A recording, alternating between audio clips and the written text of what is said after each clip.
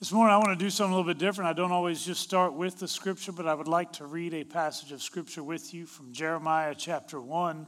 And first of all, it's great to have you guys with us to be able to worship and to celebrate God's presence. But as a part of that, it's also an opportunity for us to dig into His Word and to allow God's Word to speak to us. I believe today that when we come to church, it ought to be more than a ritual, it ought to be more than just an act that we do every Sunday morning.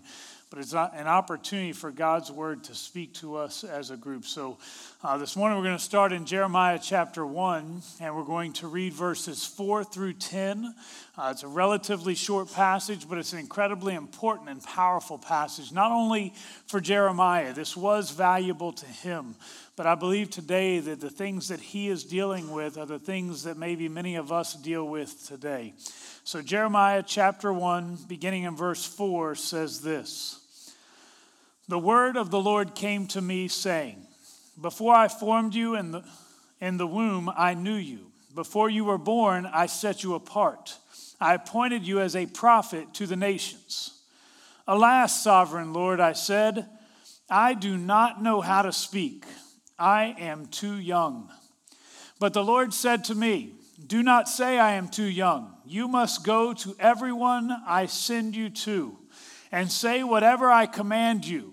Do not be afraid of them, for I am with you and will rescue you, declares the Lord.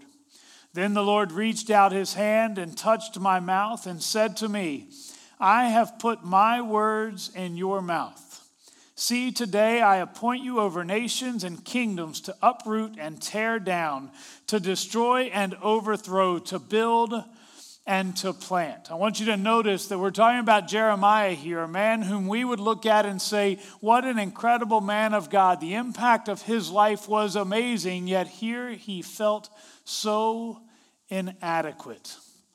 Most of you already know this, but I love country music, specifically old country music. I don't really like the newer stuff, but I remember growing up, my mom listened to country music, and we listened to people like Kenny Rogers and Dolly Parton, and there was a guy named Boxcar Willie. There were a couple other ones that I really liked. There was one in particular, his name was Mac Davis, and probably the only song that anybody knows that Mac Davis did was, it's actually one of my favorite songs. It says, "Oh Lord, it's hard to be humble when you're perfect in every way." Well, the truth is that probably nobody in here could say that about themselves with a straight face, because we are all so familiar with our inadequacies, the things that take place in our lives. We know our weaknesses so well, even when everybody else thinks that we are well put together. We have everything in place in our lives. We know all the imperfections. We know the things that nobody else knows about.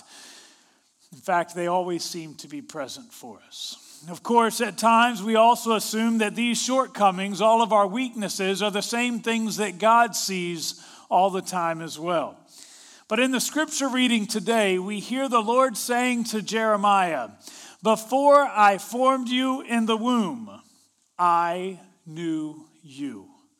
Before you were born, I set you apart. I appointed you as a prophet to the nations.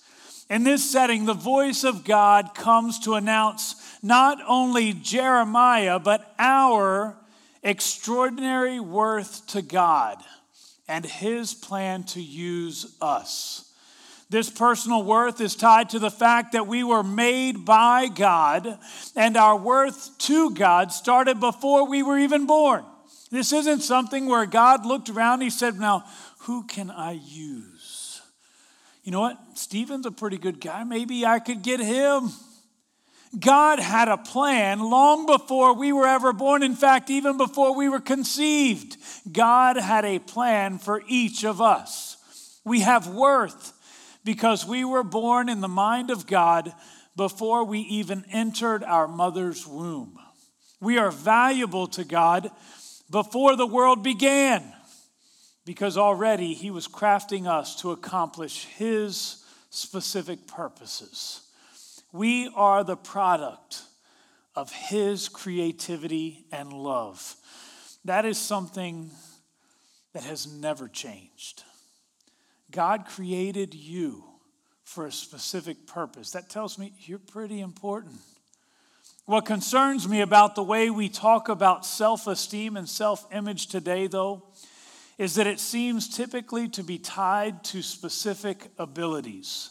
We tell our children, you can be whatever you want to be.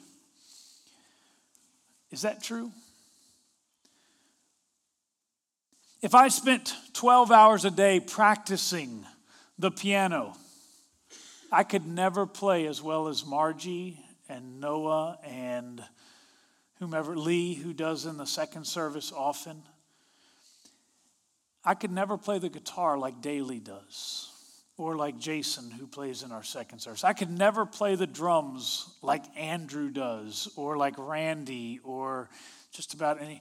There was a day I thought, what, my son is so gifted on the drums.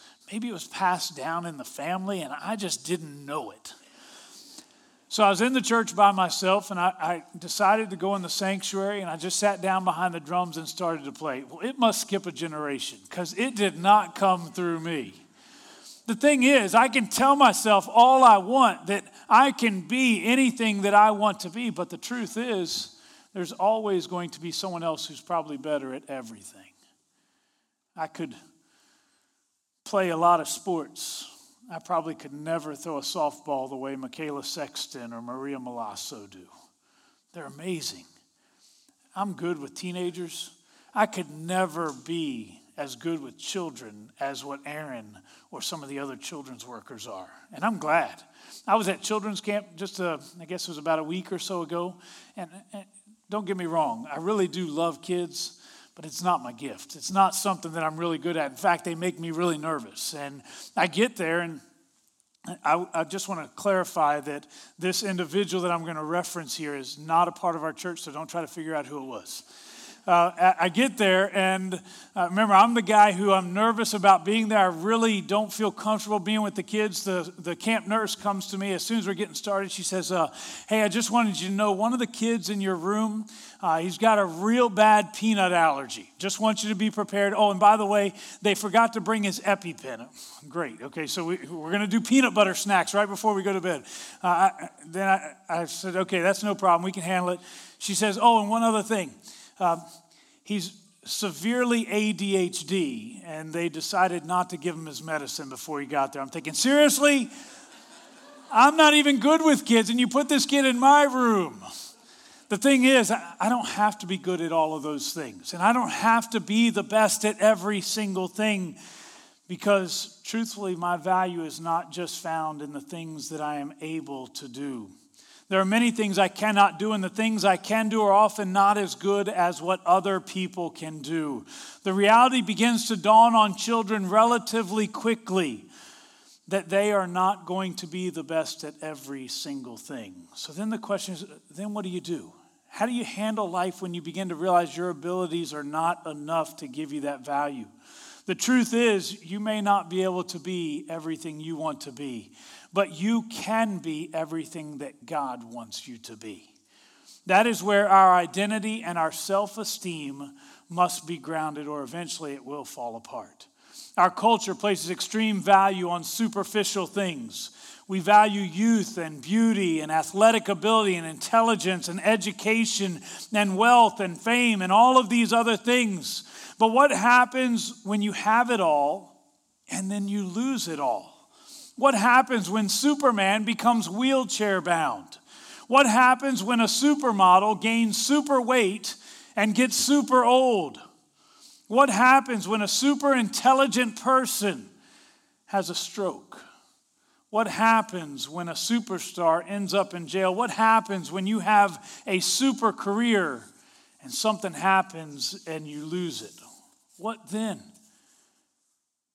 Where do you get your feelings of self-esteem and worth when everything on which you have based your self-esteem has vanished? In this passage from Jeremiah, the first thing that I see is this: an accurate view of yourself comes from an understanding of God's view of who you are. When God told Jeremiah that he valued him and had plans for his life, Jeremiah does what? He protests. He protests that he was only a child, that he's not as skilled, he doesn't have the ability to speak, and he basically begins to make excuses. It kind of reminds me a little bit of Moses at the burning bush. God is calling him to go and to do it, and Moses says, well, God, I'm not really good at speaking. And God says, I will put the words in your mouth. I will be the one who will speak. And it's basically what he says here to Jeremiah. Don't tell me that you're young. I will be the one. The Lord says, do not say I am only a child. You must go to everyone I send you to and say whatever I command you. God had plans for Jeremiah that Jeremiah simply could not understand. Let me stop for a moment, because I believe today that there are those, even in this room, who perhaps God has a plan for your life still. You say, no, Pastor, you don't understand. My issue is not the fact that I'm young, it's the fact that I'm old. If you are here today, God still has a plan for your life. And God can use you no matter what stage of life you are in. You are not an accident. You are not a random act that has taken place in history. God has put you here at this time for a reason. He has a plan for your life. Jeremiah saw himself as having limited value, but God saw him as having great value. His value wasn't in how he saw himself or even how others saw him, but in how God saw him. You may not seem like much in your own mind, but it's who you are in God's eyes that truly matters. The kind of self-esteem that says, I have worth. I'm worth something because I'm doing well and because others look up to me and because I can do this and I can do that. It is a black hole from which many people will never return. For what happens is we begin to identify ourselves by what we have or what we can do.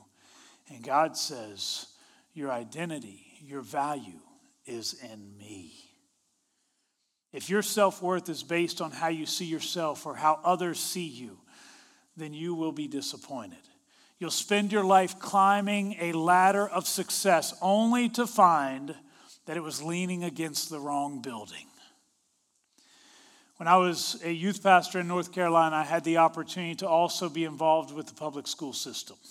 I worked with Graham Elementary School. Actually, middle school was the primary one that I worked in. I worked in the elementary school, middle school, and the high school. But the middle school, I got called to often. They had a program, it was a special needs program at the school, and I loved being able to work with them. What would happen is I was a substitute. It helped the kids to have some stability. So anytime they needed a substitute, I got called for that particular class. They would call me before anyone else, which was a great privilege for me. I enjoyed being able to do it. I can still remember the first day I went into their class. There was probably about 20 or so kids that were in the class. There were 4 teachers, so it's a pretty good ratio of individuals to help out.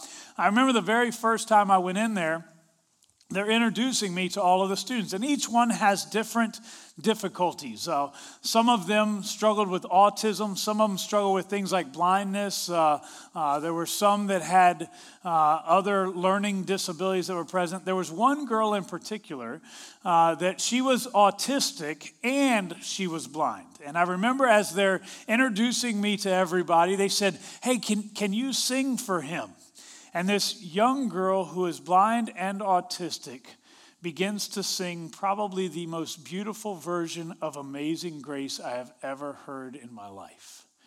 Beautiful. I listened to her, and everything was on pitch. It was perfect. Beautiful. They said, well, sing something else for us. And she began to sing Moving On Up, the Jeffersons theme song. I'm going to tell you, I look at that group of kids that were in that class, and I look at a group of kids that probably will never be able to function normally in society. But do they still have value in society?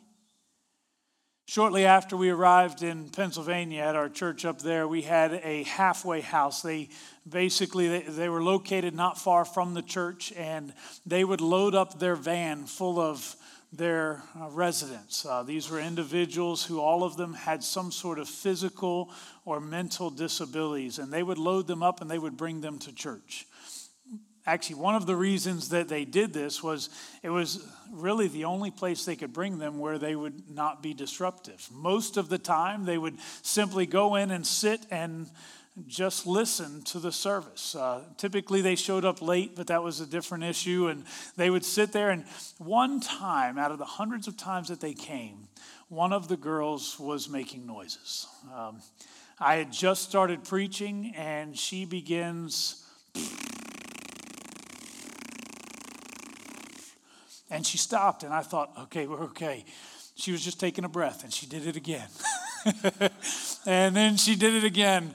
And of course, I'm in the middle of my sermon, and I'm doing everything that I can not to laugh. Other people are beginning to laugh, and you look at it, and tell you the truth, those were some of the funnest people that I got to work with while I was up there. They will never be able to function in society like you will be able to do. Does that mean that they have no value to society? Actually, the truth is they were created by God, and He had a plan for them even before they were conceived. Just like you, just like Jeremiah, God had a plan for them. And regardless of whether they are able to clean up after themselves, to get out of bed on their own, to go to school, to play sports, God has a plan and a purpose for them. Even though they are totally dependent on the society around them to take care of them. Many of them cannot speak. They may be physically unattractive. They may never have a relationship with anybody other than their caretakers. They may never earn an income. What value do they have? According to the book of Jeremiah, they have great value. They are as much a part of His creation as the nurses and the aides who would bring them every single Sunday. Their worth to society is the very fact that they are dependent upon society. They are God's gift to us. God is teaching us the value of taking care of other people, not so we can gain something else, but simply because they need help. Their value is seen in the fact that other people must love on them, not wanting something in return. God is showing us the value of human life when life is all that these individuals have. God has said in Ezekiel 18:4, "For every living soul belongs to me." It doesn't matter how good somebody is or how talented they are, or how much resources they have at their disposal. They were created by God, and every living soul is important to God. Genesis 1:27 says, "So God created man in His own image. In the image of God, He created a male and female, He created them." Your life has value because you were created in the image of God, regardless of what you are able or unable to do. Your life finds meaning only in a relationship with God, the God in whose image you were created. He has a purpose and a plan for your life that is different from every other person around you. You guys know that I have an identical twin brother. Remember, he's very good looking. That's the one I've been talking about. You guys know I have an identical twin brother, and we went through all the same things. We experienced all the same things growing up. We had the same teachers. We went to the same church. We had the same friends. We played in the same sports. It would be easy to assume that we just made all the same decisions as well. But the fact is, God had a plan for me that was different from the plan that He had for my brother. And the same thing is true for you.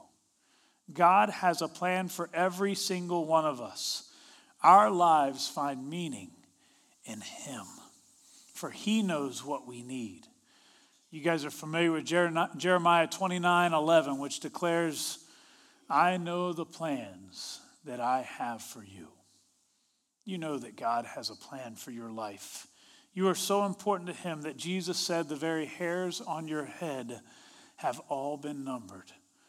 The The second thing I see in this passage from Jeremiah is that you must know the truth about who you are. The truth was that Jeremiah was only a child in his experience and understanding. According to the world's standards, he had nothing to offer. He was correct when he objected because he knew how frail and empty he seemed. If it had not been for God putting his words in Jeremiah's mouth, he would have had nothing to say. But because God had created him, as he has all of us for a very special purpose, God did not want him to look down upon himself. It was good for him to recognize, I don't have a whole lot to offer. But God then reaches down and he touches his lips and he gives him the words to speak. He says to Jeremiah, do not say that I am only a child. There's good news in this. There's also bad news. Let's start with the bad news. The bad news is we are nothing without God. The good news, with God, we are something incredibly special. There is eternal significance to our lives. In Genesis 2:7, we read, God formed the man from the dust of the ground and breathed into his nostrils the breath of life, and the man became a living being. With God, we become of great value. We were nothing but dust. There was nothing to us until God reached down and breathed life into us. We were made from dirt, but he breathed life into us. In other words, without him, we're nothing. In fact, Jesus said, apart from me, you can do what? Nothing. Paul later says, I can do everything through him who gives me strength. But it's that through that's important. God's the one who makes it possible. The truth is that without God, we are nothing. But with him, we can be anything that he desires of us. If we remain in him, our lives will produce much fruit. The same truth is clear in regard to our need for salvation from God. In 1 Corinthians chapter 6, Paul gives a long list of sins that are prevalent in society. And then he says this, that is what some of you were.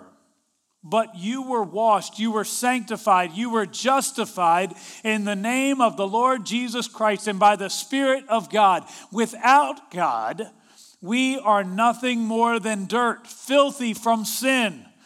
Yet he breathes his life into us. Talk about incredible value.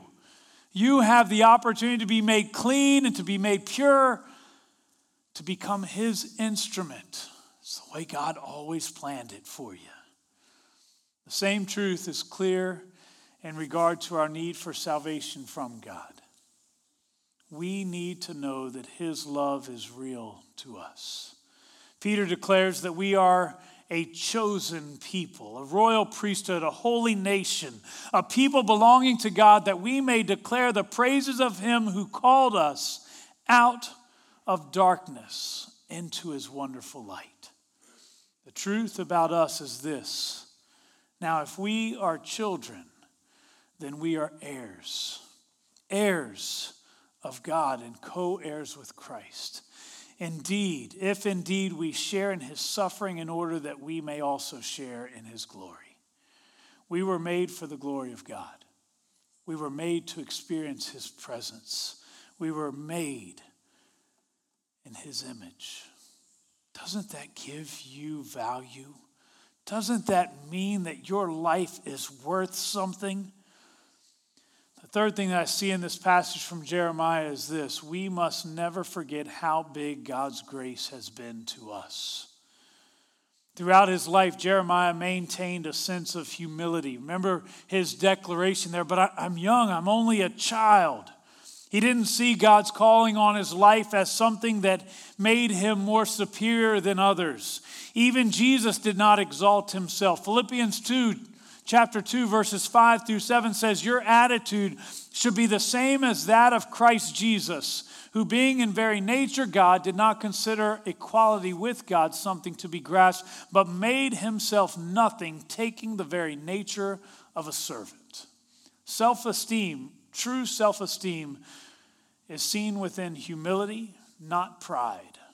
For God has said, "This is the one I esteem, he who is humble and contrite in spirit and trembles at my word." We are actually seeking God's esteem, not self-esteem. The way some talk about self-esteem, it almost sounds like it is good to feel proud and superior to others. What happens when you have great self-esteem and your evaluation of yourself is inaccurate? You know, the television show American Idol, we've seen it probably for the last, 10 years? They just had 10 years of doing it. One of the highlights for them each year is when they put the really bad ones on there. They put the guys up there who they cannot sing at all. They get up there and they sing, and it becomes almost more of a comedy routine, at least for that little segment of it. And as they do, often you hear from the individuals afterwards, and they say things like, "I don't know what they're talking about. I've heard for years that I'm a great singer." Some of them talk about, "My mom's told me for years that I can sing." You do know that moms sometimes say things because they don't want to hurt your feelings. What happens when you believe yourself to be something that you're not, and then you discover that you're not? Where does your self-esteem come from then? Let me tell you what you are. You are part of God's plan. He created you in His image. And from the very beginning, before you were ever conceived, God had a plan for you. You are of great value. Maybe you'll be the most talented person we know. Maybe you'll be the most intelligent person we know. Maybe you'll be the most athletic person we know. Maybe you'll be the most beautiful person that we know. But that is not where you need to find your esteem. It needs to come from God. God created you for something really special. Will you fulfill His purpose in your life? You guys know that over the past several weeks, months, I've been working through a series that has focused on Micah chapter 6, verse 8. It's a passage where Micah poses a question: what does the Lord require of you? To act justly, to love mercy, and to walk humbly with your God. Now, most of the time I've focused on this passage, focusing on each of those different things. But I want you to catch here today that as we look at self-esteem and our value, really the focus is walking humbly with your God. Because if our value is found in Him, that means He's the one we live for. He's the one who gives us purpose in the first place. Whatever He would call us to do, we are fulfilling His purpose, His plan. Do you understand how big and important this is? I mean, there are people that I have a purpose and a plan for. You know, I have staff members, and each one of them, there's something I expect of them. There's something I appreciate about them, that I see them as an incredible blessing to the congregation. But I am nothing. God, the creator of all heaven and earth, the one who is over everything and in everything, the King of kings, the Lord of lords, the Alpha and the Omega, the one who all of us, without Him, we are dust. He is the one who has a plan for your life. And if He has that plan and He says, I need you to do this, it may seem really small and insignificant, but do you know who just asked you to do it? It was the King of Kings. It was the creator of heaven and earth. For us to walk humbly with our God means that we fulfill the purpose and the plan that He had all along for us. I'll tell you, it includes you will act justly if you are walking humbly with your God. You will love mercy because he is a merciful God if you are walking humbly with your God. But today, I simply want you to recognize God has a plan for you. You were created in his image. We need to realize that God has a plan for each of us here today. There will always be someone who can do what we do better than we do. But we continue to do what God has called us to do anyways. If God has given you something that you can do, you must do it to the best of your ability. Colossians 3, verse 23 and 24 says, whatever you do, work at it with all of your heart, as working for the Lord, not for men, since you know that you will receive an inheritance from the Lord as a reward. It is the Lord Jesus Christ whom you are serving. Live as one who genuinely is serving him. I got to tell you, there's some really important people in the room around you today. You guys remember, I guess it was back in, may have been October or November, I had a special guest that came. He came in and you guys thought he was the most recent President George Bush. He walked in and had his theme music and everything playing, and there was even a fake sign that they put. It wasn't the real guy. I remember standing out there in the foyer with someone in this congregation, and the fake president comes up, and he begins to talk to him, and the individual looked at me and said, I feel like I should go home and change. Because he was so overwhelmed because he was in the presence of somebody important. You guys make me feel like I should go home and change. Because God has a plan for Elaine. God created her for a very specific purpose. And it is a privilege for me to be in the presence of someone so important. God has a plan for Russell. God created Russell for a very specific purpose. God had a plan for his life, and God is going to change the world through Russell. I feel like I should go home and change. God created Linda with a very specific plan and a purpose. Everything about her was unique to her. God put that in her so that she could change this world. I feel like I should go home and change. Do you realize how important you are to the God who created everything? If you would bow your heads and close your eyes with me. Father, as we come before you today, Lord, we are grateful that you would see something in us of such value, that you would put something in us of such value, that you would create us in the first place with such value. Lord, we are honored to be able to call upon your name. We are honored to be called your children.